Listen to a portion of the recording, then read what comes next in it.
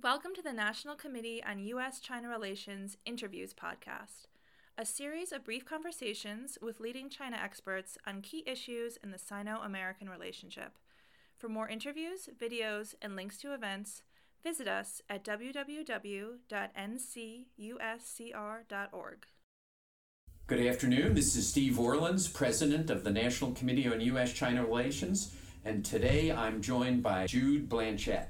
He is the Freeman Chair of China Studies at CSIS in D.C., and he has just written a wonderful book called China's New Red Guards, The Return of Radicalism and the Rebirth of Mao Zedong.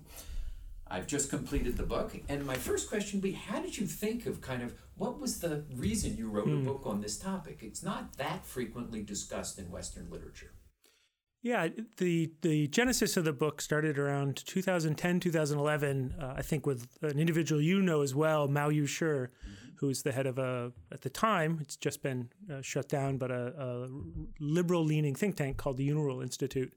And Mao Zedong is a fascinating individual who had been branded a rightist in the anti-rightist campaign, and then in the Cultural Revolution was living in Wangfujing with his family and had suffered a series of violent attacks and emerged out of the post-Mao era working at the Chinese Academy of Social Sciences, became a self-taught economist, but always remembered China's history and thought it was important that that history is told and retold if the nation is going to finally heal and move forward. And so in 2011, he wrote a short essay, very critical of Mao Zedong. I think writing an article that was probably the consensus view in the United States about Mao, the sort of Mao as a monster, which I grew up thinking. And suddenly I saw this really violent upsurge of online and offline protests against Mao Zedong. I was working for a small US-based think tank, and I was working there helping to establish think tanks around the Asia region. This is not a job you could do now in China, but there was a brief period, the relatively open period of Hu Jintao, where that was able to be done. And I just became fascinated with these individuals who were attacking this octogenarian who had lived through the Cultural Revolution, and thought their story, although I disagree with them, their story was one that was important if we were to understand the complexities of China and China's intellectual debate. Mm-hmm. And the book kind of deals with all the ebbs and flows of the last 40 years and kind of moves towards the more party-controlled society to the more liberal periods. Yeah. What was the biggest impediment in conducting the research? Honestly, the opportunities to interview these folks became very difficult and limited as the general crackdown over the past couple of years, that even for Neo-Maoists who in many ways supported General Secretary Xi Jinping, they were caught up in the restrictions on civil society. And so it just became harder and harder to have discussions with them. So I think that was the biggest thing. And then, of course, my rubbish Chinese, because all these interviews were conducted in Chinese. And so it's funny, when I look back on my notes I was taking, all my notes are written in pinyin with circles around words that I could write down the pinyin but didn't quite understand what they said. So the general tightening actually affected your ability to do this research. Yeah, as for anyone who's read the book and wonders why it stopped so suddenly, that's a function of two things: the deadline, and it just became difficult to continue the narrative of really personal reactions with these people, which I wanted to drive the story as much as just reading online articles. How many years had you been in China prior to that? All told, I lived for 10 years, but over now a 20-year period, starting with, I landed, 19 years. I landed the month before China acceded into the WTO as a young student in Beijing. Yeah.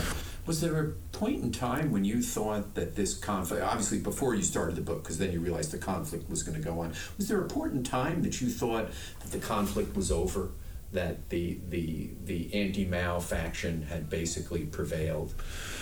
Or this, because I kind of did at different points in time. I think especially around 2011, 2012, the same time that the party leadership was thinking that the Neo-Maoists were prevailing, because you had this charismatic party secretary out in Chongqing named Bo Xilai, who was gunning for the top, and he had a genuine populist movement behind him, albeit with Chinese characteristics. We don't think populism is possible in China. We think it's so restricted, but you see the seams there, and you see that the Chinese people are extraordinarily political when given the opportunity. So I think talking to Neo-Maoists, that 2011-2012 period before Bo was purged in March of 2012, they really felt like they finally had a political figure who was advocating for a form of socialism and had prospects to move to the very top. But that, of course, came shattering down when the Communist Party crushed all the Neo-Maoist websites in the spring of 2012. Yeah, and the book spends a lot of time talking about Bo Xilai and talking about the populist movement. Do you think he really believed it, or was this his way of getting to the top? I've asked myself that question many times. I dealt with him when he was Minister of Commerce, and then before that, when he was a provincial leader. So you have a better sense from actual interaction with him than I do. I know him through my own research. I think clearly here's an individual who sends his kids to swanky private schools and wears flashy clothes. We have a tendency, I think, to view the party and ideology in these stark contrasts of either they're all in or they're complete hypocrites. And I think, as in the way we have a blending of, everyone here proclaims to believe in the founding fathers, but it comes in many different varieties and with a fair amount of hypocrisy slathered on top. So I think there's elements of Bo Xilai who clearly he's a politician. He's a real retail politician. He had a base, was playing to the base. But I don't think it's so simple as he didn't believe any of it. I think he believed in a form of this sort of watered down socialism that has become the standard for the party over the past 4 decades.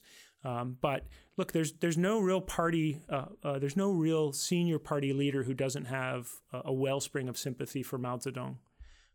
They may be conflicted about it. Their personal experience may color it, shade it. They may have some negative feelings about Mao.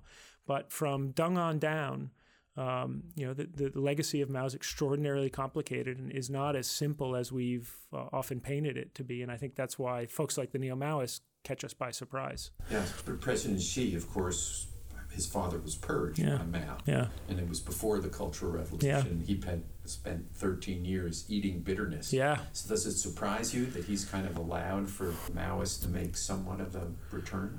Not really. And to return to what I was just saying, Deng had a wellspring of sympathy for Mao Zedong, despite himself being purged by Mao a couple times. This is why I think Xi Jinping looks back at Mao and does have a kind of what they call the Sanqi Kai, the 70-30 view of him. Of here's someone who took a country which is poor, broken, subject to colonial oversight and the boot on its neck. Took it within 10 years to be a country, by the late 1950s, which was standing, had stood toe-to-toe with the United States in the Korean War, was now standing toe-to-toe with the Soviet Union, had gone from a position of, backward brokenness into, developing atomic weapons. So I can see from a state power nationalist perspective why Mao Zedong is an extremely alluring personality. And again, we constantly get these figures wrong in Chinese politics by assuming because they touched the Cultural Revolution, therefore they're going to want to purge the entire legacy of Mao and the Communist Party. And time and time again, we've been misreading those cues. Yeah, we always analyze people in the context of our own experience. Yeah, and my experience when I was the age that President Xi was Xiafang, I experienced the war in Vietnam. Yeah. And that has basically formed my views of how U.S. foreign relations should be conducted. And I would think that the same would be true of Xi. And it created, because he was living on a mountaintop, the father was vice premier, going to the best schools in Beijing, and then he's sent to the countryside. And that created an insecurity in him that I think affects all policy decisions today. Look out 5 or 10 years. How do you see this conflict playing out? In one way, the struggle over Neo-Maoism, narrowly speaking, is over. The party has moved in very effectively and crushed the possibility of Neo-Maoists as a dissident movement, both because Neo-Maoism existed primarily online. That sphere, which was relatively raucous 10 years ago, has now all but been tamed. But more importantly for me is, what did the Neo-Maoists represent in terms of a set of ideas that trace their origin back to the moment Mao died and the announcing of the reform and openings. Deng Xiaoping said no debate in 1992 very clearly. We've decided on a state capitalist model. This is the direction. This is the way that we're going. And what Neo-Maoists indicate to me is there are strong voices in China who are, like in any country, and this should be normal and expected, are dissatisfied with the direction the country is going. And although there may be some temporary support or a temporary truce with Xi Jinping because of his state power nationalist vision, the contradictions, as the Marxists would say, or these tensions over economic, social policy, and anxiety still run deep in China. And the party tries to pave over those. It tries to shut those voices down. It tries to marginalize those voices, as most political powers do in any country in the world. But we assume that the quiescence of those voices means that they've gone away.